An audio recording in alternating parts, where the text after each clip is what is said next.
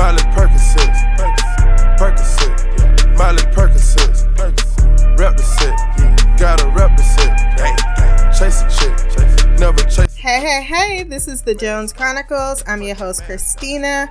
We're going to be discussing an array of topics based on a poll I put out on Twitter this week. Looks like we'll be delving into Roman life, Roman society, and one of its most notorious emperors. We'll then discuss the conspiracy of the week, since that was a highly rated topic to delve into, and then we'll top it off with some fun facts as always. Since we have a lot to get into, let's just jump into it. Scholars estimate about 10%, but possibly up to 20% of the Roman Empire's population were enslaved. This would mean, for an estimated Roman Empire population of 50 million in the 1st century AD, between 5 and 10 million were enslaved peoples. Life as a slave was not the same for everyone, because when we think of slavery, we're more knee-jerk geared to think about the American transatlantic slave trade. However, the concept of slavery has always been a part of society at its inception, and it has differed from region to region based on whatever types of deals would go down. But the difference between slaveries we're going to find out in Roman society and how they became Roman citizens is a matter of what one would call in American society not so much manifest destiny, but the dream of America. Here you can make it, you have a chance. All slaves and their families were the property of their owners, who could sell or rent them out at any time. Their lives were harsh. Slaves were often whipped, branded, or cruelly mistreated. So we don't want to, animate it in a certain fashion of, this was simply an acceptable way. I mean, of course not. Their owners could also kill them for any reason and would face no punishment. Although Romans accepted slavery as the norm, some people, like the poet and philosopher Seneca, argued that slaves should at least be treated fairly. Slaves worked everywhere, in private households, in mines, factories, and on farms. They also worked for city governments on engineering projects such as roads, aqueducts, and buildings. As a result, they merged easily into population. In fact, slaves looked so similar to Roman citizens that the Senate once considered a plan to make them wear special clothing so that they could be identified at a glance. The idea was rejected because the Senate feared that if the slaves saw how many of them there were working in Rome, they might be tempted to join forces and rebel. This, ironically, does sound very much like the slave population in the South at the time. There were far more black peoples than there were white plantation owners, and thus the amount of cruelty to keep them in line was how they offset the chance of rebellion. And it's no coincidence that both of these societies happen to build up the labor force and make up the labor force and further enrich the society in which they are being enslaved. Another difference between Roman slavery and its more modern variety was manumission, the ability of slaves to be freed. Roman owners freed their slaves in considerable numbers. Some freed them outright, while others allowed them to buy their own freedom. The prospect of possible freedom through manumission encouraged most slaves to be obedient and hardworking. Former manumission was performed by a magistrate and gave freed men full Roman citizenship. The one exception was that they were not allowed to hold office. However, the law gave any children born to freedom after formal manumission full rights of citizenship, including the right to hold office. Informal manumission gave fewer rights. Slaves freed informally did not become citizens, and any property or wealth they accumulated reverted to their former owners when they died. That's fucked up. That certainly doesn't sound like a successful enterprise for the slaves that are freed. However, if you do watch a series, I believe, Walking in Roman Shoes, something with Mary Beard, she goes into many slaves that ended up becoming affluent or successful people after their enslavement. The term Aethiopes referred to particularly dark-skinned peoples, first recorded as early as Homer, who presented them as remote, almost legendary figures that inhabited the far reaches of the known world.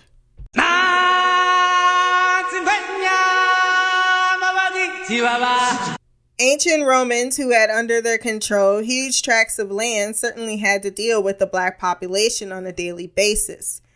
Interestingly, the ratio of the white to black race was not always beneficial only for the former. According to the fathers of the church Jerome and Sophronius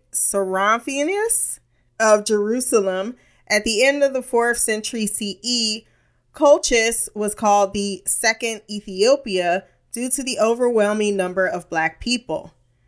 Other sources from the 4th century BCE in the form of Paleophatus and Hanno the Navigator, Carthaginian sailor, mention the village of Cerne, located behind the Pillars of Hercules, which closes the Mediterranean Sea and meant for the ancient end of the known world. I'm pretty proud I got like 8 minutes in before absolutely stumbling over the fucking words that I can't at all pronounce. The city was inhabited, according to the ancients, by Ethiopians who traded in ivory, deer, leopards, wine, perfumes, Egyptian stones, and ceramics from Athens. There's a reason why Ethiopia was never colonized. The proof of the fact that the black inhabitants lived in Rome is evidenced by the event of 61 CE, when the Roman Emperor Nero organized an amphitheater spectacle of hunting Ethiopian hunters. What is worth mentioning is that black people were not slaves and servants in the Roman world. Some of them became writers, chiefs, and philosophers, and according to the Byzantine chronicler John Malalis, even Emperor Septimus Severus had dark skin, though it does not seem to be black.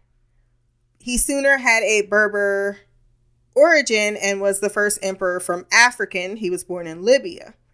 As for the slaves, even the blacks were liberated and became prominent citizens of Rome. This once again proves that the myth of everything was so Caucasian,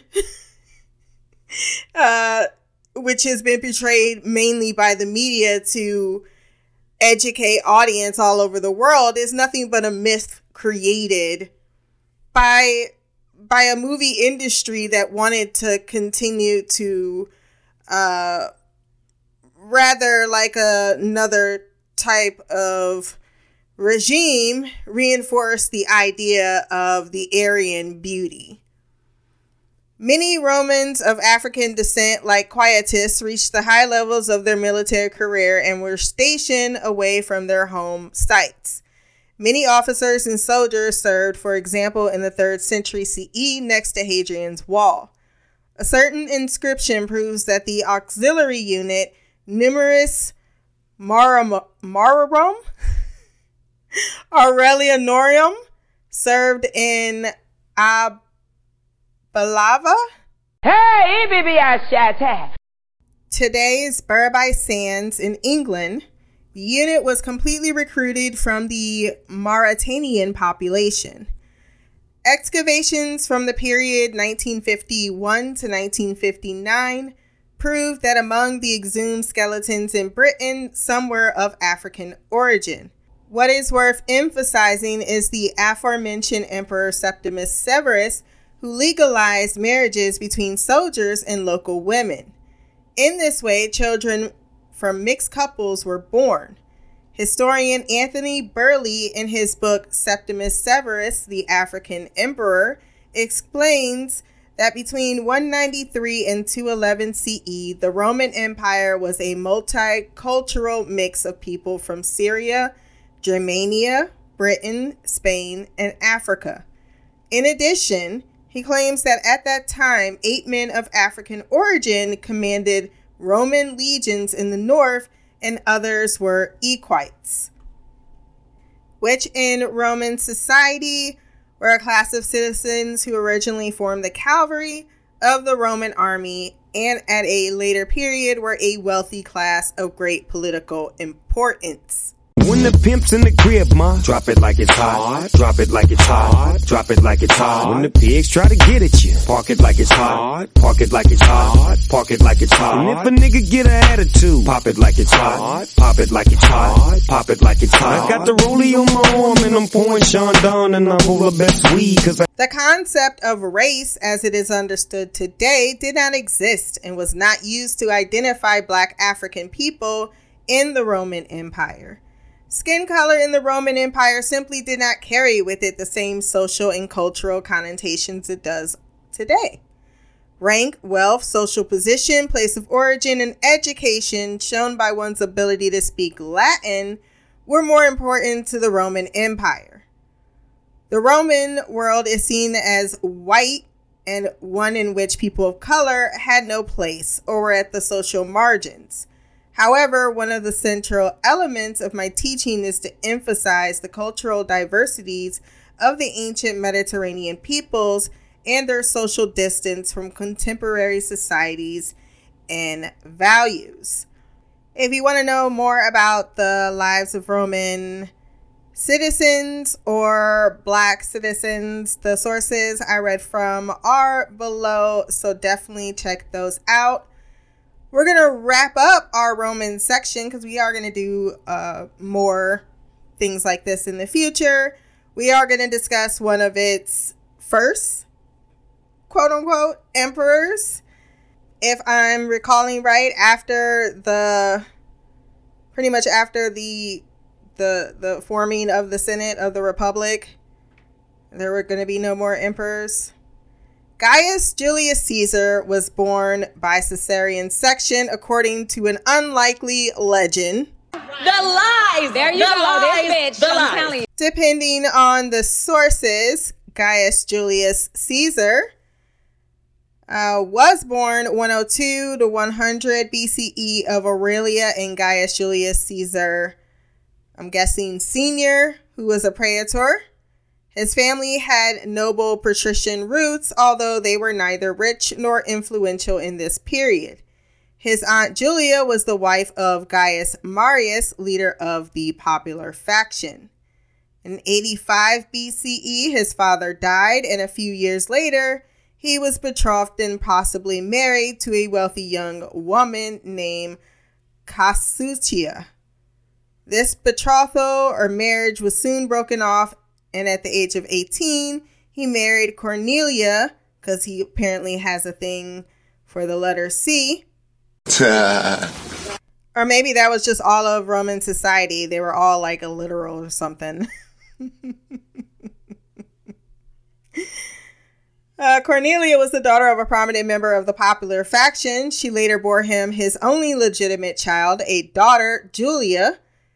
When the Optimate dictator Sulla was in power, he ordered Caesar to divorce her. When Caesar refused, Sulla proscribed him, which means listed him among those to be executed, and Caesar had to go into hiding. What's the story behind that story? Did Sulla covet thy wife? You couldn't have let him have thy booty? I just realized they did break the cycle with a Julia Child. Caesar's influential friends and relatives eventually got him a pardon. All Caesar's speeches and writings, lost in extant, apparently served political purposes. He turned his funeral orations for his wife and for his aunt to account for political propaganda. Caesar's most amazing characteristic is his energy, intellectual and physical. And boy, did he have a lot of physical energy. Because my boy was a straight ass hoe. And a narcissist, because even on the battlefield, my man's out here writing 7 whole fucking books on the Gallic Wars. He's like, I'm going to teach you what PR is. Okay? Actually, I think all of Roman society knew what PR was, which they learned, I'm thinking, from the Greeks. Caesar's physical vitality perhaps partially accounts for his sexual promiscuity, which was out of the ordinary, even by contemporary Greeks and Romans. It was rumored that during his first visit to the East, he had had homosexual relations, or as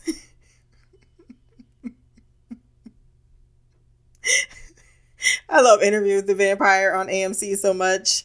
It's like, I didn't realize I was a homosexual. He's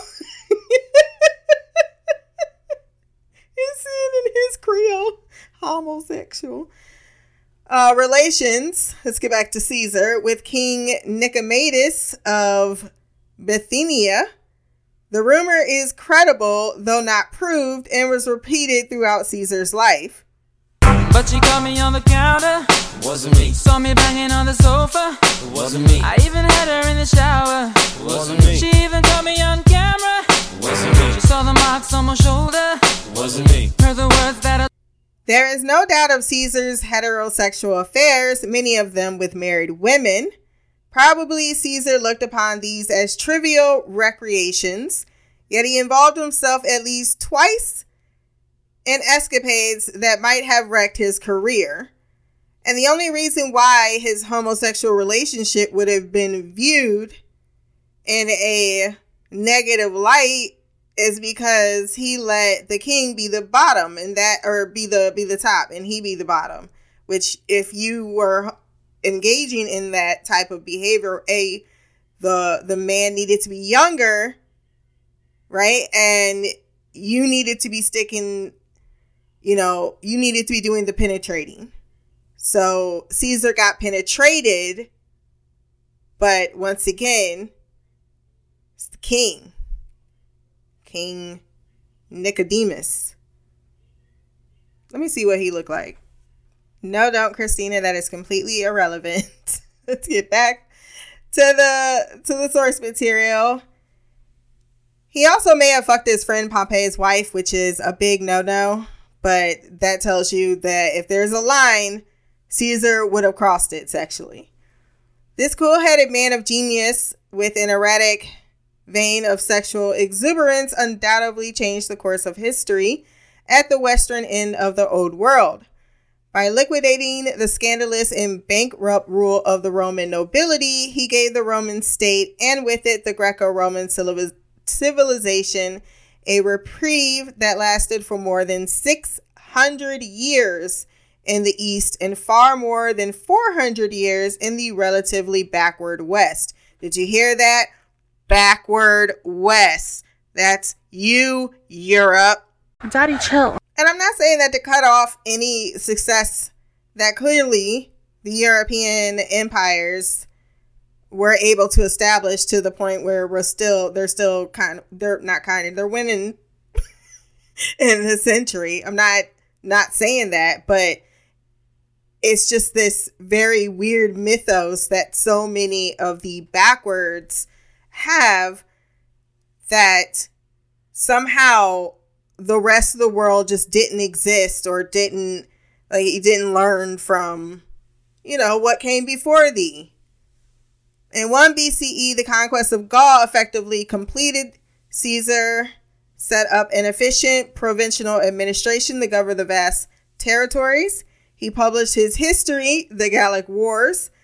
The Optimates in Rome attempted to cut short Caesar's term as governor of Gaul and made it clear that he would be immediately prosecuted if he returned to Rome as a private citizen.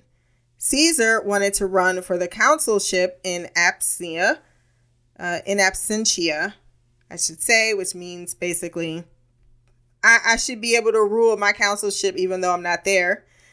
Pompey and Caesar were maneuvered into a public split. Neither could yield to the other without a loss of honor, dignity, and power, and thus the two were positioned for a war.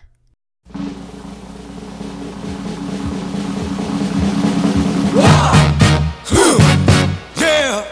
What is it good for? Absolutely nothing. He might have remembered that he fucked his wife too. 49 BCE, Caesar tried to maintain his position legally, but when he was pushed to the limit, he led his armies across the Rubicon River, which is the border of his province, which was an automatic declaration.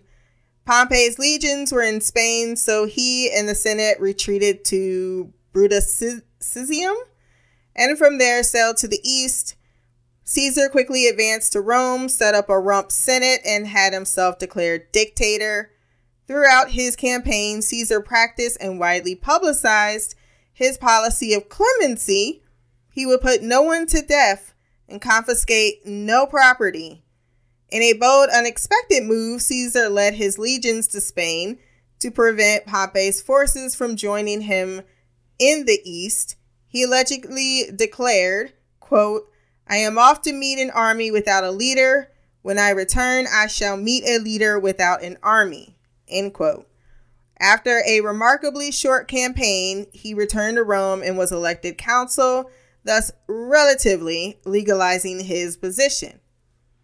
Let's talk about him and Cleopatra, who, by the way, despite residing in Africa, was of Macedonian descent. Macedonian meaning Greek, despite what many may continue to tell you. Cleopatra's father, Ptolemy, KJJ Aletz, had decided to ally with Rome as he rightfully believed it was becoming the region's greatest power. But there were powerful Egyptians and Greeks who disagreed with this policy and decided it would be better to have Cleopatra in control. So Ptolemy, I hate that name because I always trip over the words, paid Rome to invade Egypt and guarantee his place in power, incurring large debts by borrowing from a Roman businessman in the process. As was the custom of the Greek Ptolemy dynasty in Egypt, which led all the way back to Alexander the Great's conquering of Egypt, Cleopatra and her brother Ptolemy the Eighth were married in order to maintain the family's power and inherited the rule of Egypt upon the death of their father in 51 BC. Now, I know I be dragging the European powers for their massive incest, but it's not like fucking Egyptians weren't deeply into that. I mean, just kept marrying the brothers and the sisters. They was nasty. They didn't look like they statues either. It was all fat. Because all they did was eat all day and pray. Eat all day and pray and talk shit. Or be entertained. Meanwhile, in the midst of a civil war between her supporters and those of her brother, Cleopatra sought the help from Caesar. Many say that she had herself rolled up in a rug and presented herself, fell on out on his dick. Oh no, I hope I don't fall. I want to say she was around 23 at this age. I could be mistaken. I'm just pulling that from my own recollection of events. In order to avoid being caught by her brother's forces, she was secreted into Alexandria while rolled up in a carpet. There we go. Her servant, disguised as a merchant, unrolled the queen in front of Caesar inside the general's suite. They had a mutually beneficial relationship. the pair's need of one another definitely served purpose. Cleopatra required the might of Caesar's armies to install her as ruler of Egypt, while Caesar was in need of Cleopatra's booty. I'm just kidding. Vast wealth. She is believed to have been the world's richest woman at the time and able to finance Caesar's return to power in Rome. With Cleopatra successfully installed, the couple cruised the Nile on the Queen's royal barge, after which Caesar returned to Rome, leaving Cleopatra with child. That was quite the cruise, and it was like a spectacle. That was what Cleopatra was good at, creating the spectacle. In Rome, Caesar had a gilded statue of Cleopatra erected, but it is not known if their affair continued. Although marriage between a Roman and a foreigner was not permitted, not to mention the fact that Caesar was already married, he never denied fathering her child. And why would I? I'm a 50-year-old balding man, and that is a nubile princess who's the richest woman in the world. What you gonna do about it?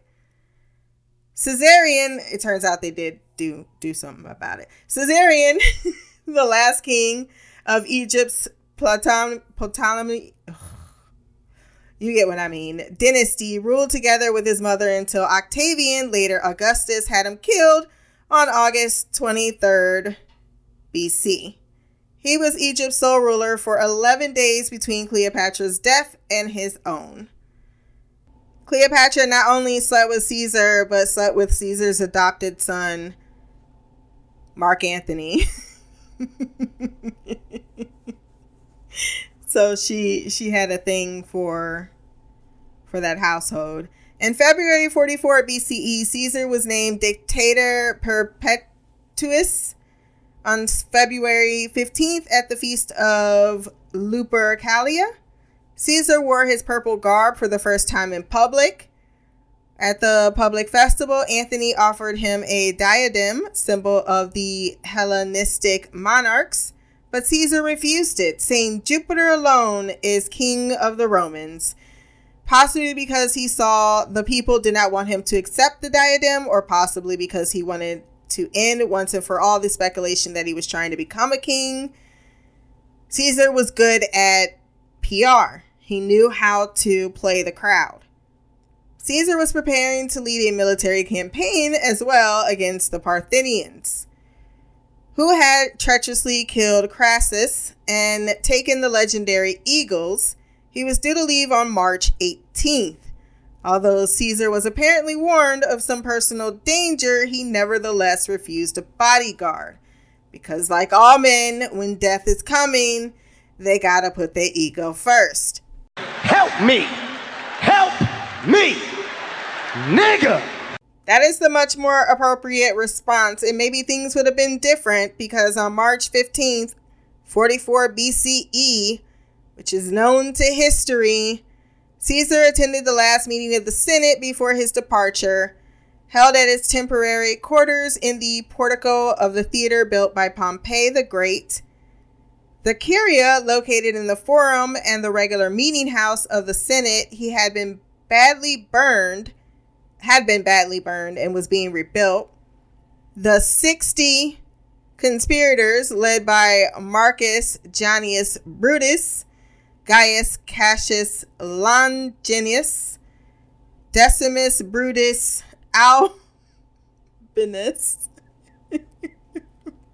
A2 Brutus, he probably was wondering.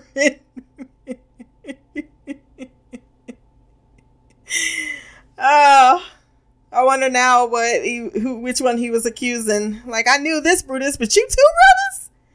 And Gaius Trebonius, these are all ridiculous names, came to the meeting with daggers concealed in their togas and struck Caesar at least 23 times as he stood at the base of Pompey's statue. Legend has it that Caesar said in Greek to Brutus, "You too, my child." After his death, all the senators, that's also considered a fucking myth, because, you know, you get stabbed 23 times, at least about 4 of those hit the lung. The only thing you do is choking on your own damn blood.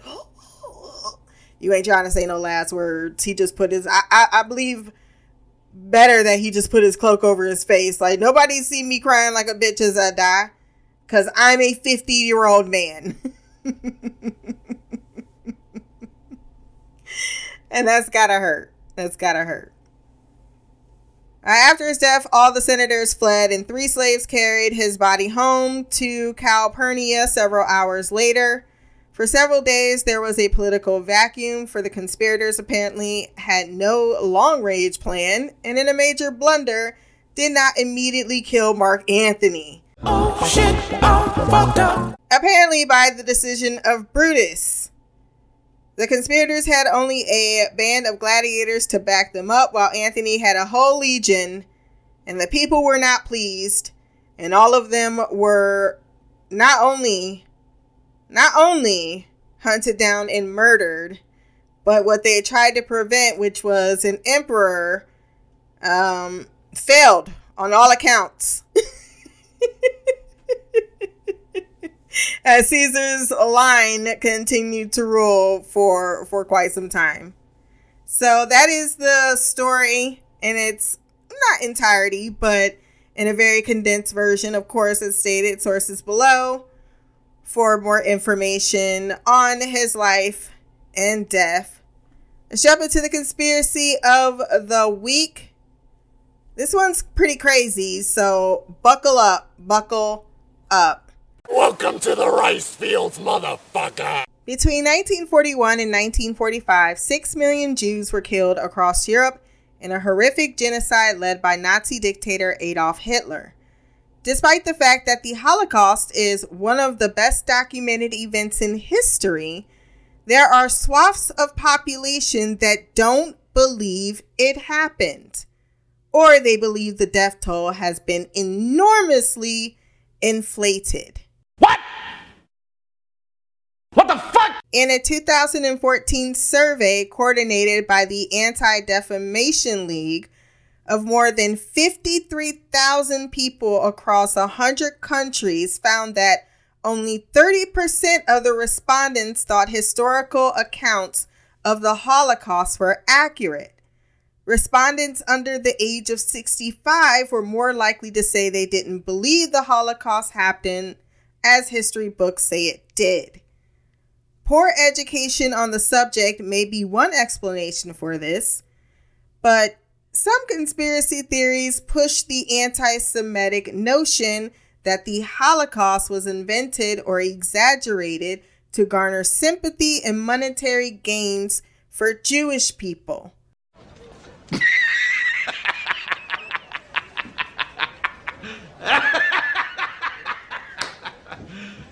You serious? While serving and advancing Jewish interests. Deborah E. Lipstadt, a historian and professor who has written books on the Holocaust denial, separates Holocaust deniers into 2 groups. There are the hardcore deniers who say the Holocaust didn't happen at all. Then Lipstadt says there are the less fervent deniers who may admit the Holocaust happened, but question the official death toll or that gas chambers were used for mass murder. Among the many poignant points Lipstadt raises about Holocaust denial is this question, quote, "For the deniers to be right, who has to be wrong? Well, certainly all the survivors, the bystanders. But most of all, you have the perpetrators. They never said it didn't happen." End quote. I'm disrespectful as the fuck. Holocaust deniers ignore the overwhelming evidence of the event and insist that the Holocaust is a myth invented by the Allies, the Soviet communists, and the Jews for their own ends. According to the deniers' logic, the Allies, logic in quotations, the Allies needed the Holocaust myth to justify their occupation of Germany in 1945 and the, quote, harsh persecution of Nazi defendants. Holocaust deniers also claim that Jews needed the, quote, Holocaust myth to extract huge payments in restitution from Germany and to justify the establishment of the State of Israel.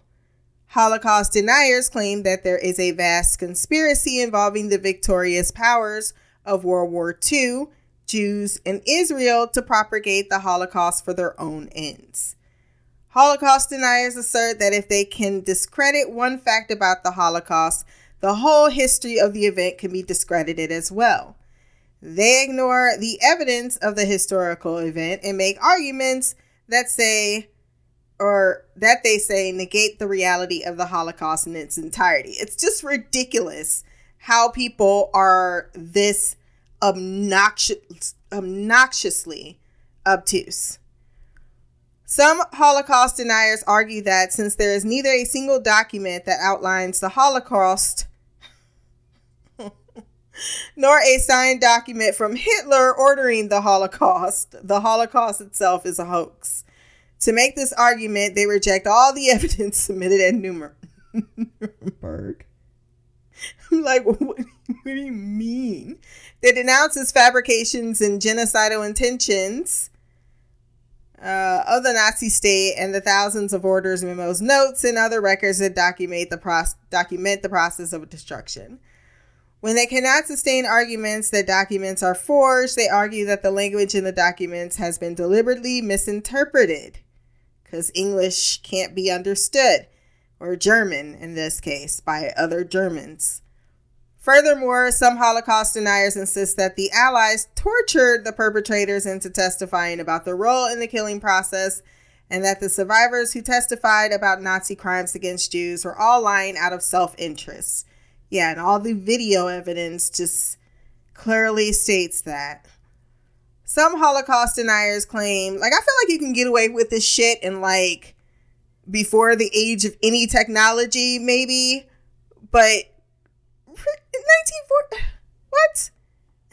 When not only was technology being heavily used during the war, so was filmography. Is filmography the right word? I don't think so. But you know what I mean, videography. Some Holocaust deniers claim that those few Jews who had perished died from natural causes or were legitimately executed by the Nazi state for actual criminal offenses. Oh my God. They assert that Jews and the Allied powers deliberately inflated the number of Jews killed during the war. Holocaust historians have placed the number of Jews killed in the Holocaust between 5.1 to 6 million people based on legitimate available historical sources and the demographic methods. Holocaust deniers cite uncertainty about the exact number of deaths within this accepted range as proof that the whole history of the Holocaust has been fabricated and that the number of Jewish deaths during World War II has been grossly exaggerated. To that, I say, Shut the fuck up. You're a fucking cunt. Shut the fuck up. You're a stupid cunt. Suck my dick. That made me angry to read it. I mean, it's just sad that that's the type of shit that, these people with billions of dollars are sitting around talking about. And they get to have all this money and run corporations that really they don't run. They're just the guy that made the correct decision by choosing the right person to listen to. I mean, I'm not trying to take everything away, but seriously, these are not smart people.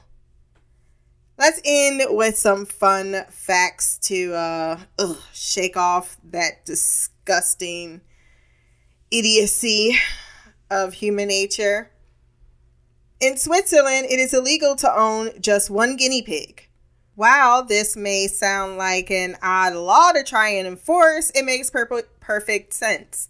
Guinea pigs are social animals and easily feel lonely or depressed, which is basically a form of animal cruelty.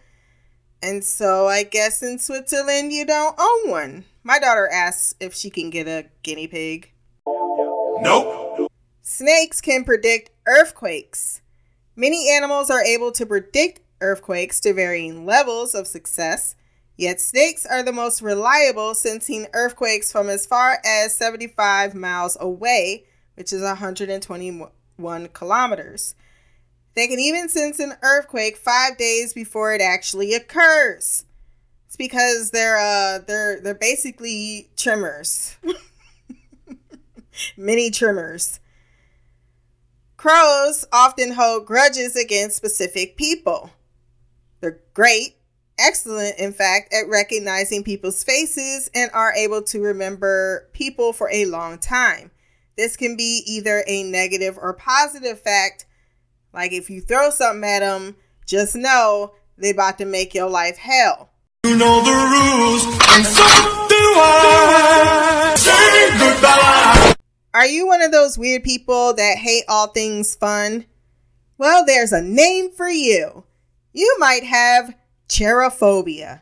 People with this phobia tend to avoid any kind of situation that others might classify as fun or joyful. Can I also use that as the definition of a party pooper? Just asking for a friend.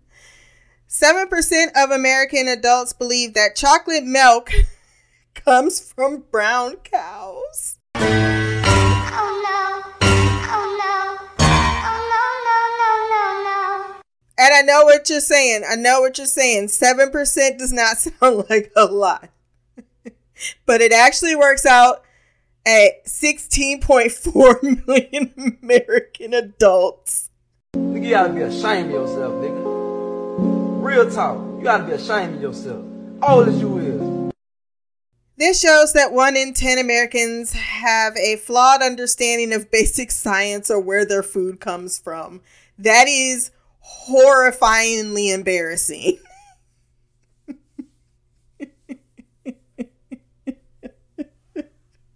Oh my God, I can't imagine sitting next to someone who actually says that out of their mouth. I'm like, I am disassociating with you as a person. I'd stop talking to this one girl too because she's like, yeah, I kind of believe in the flat earth theory. I don't want you on my page, Blackiana.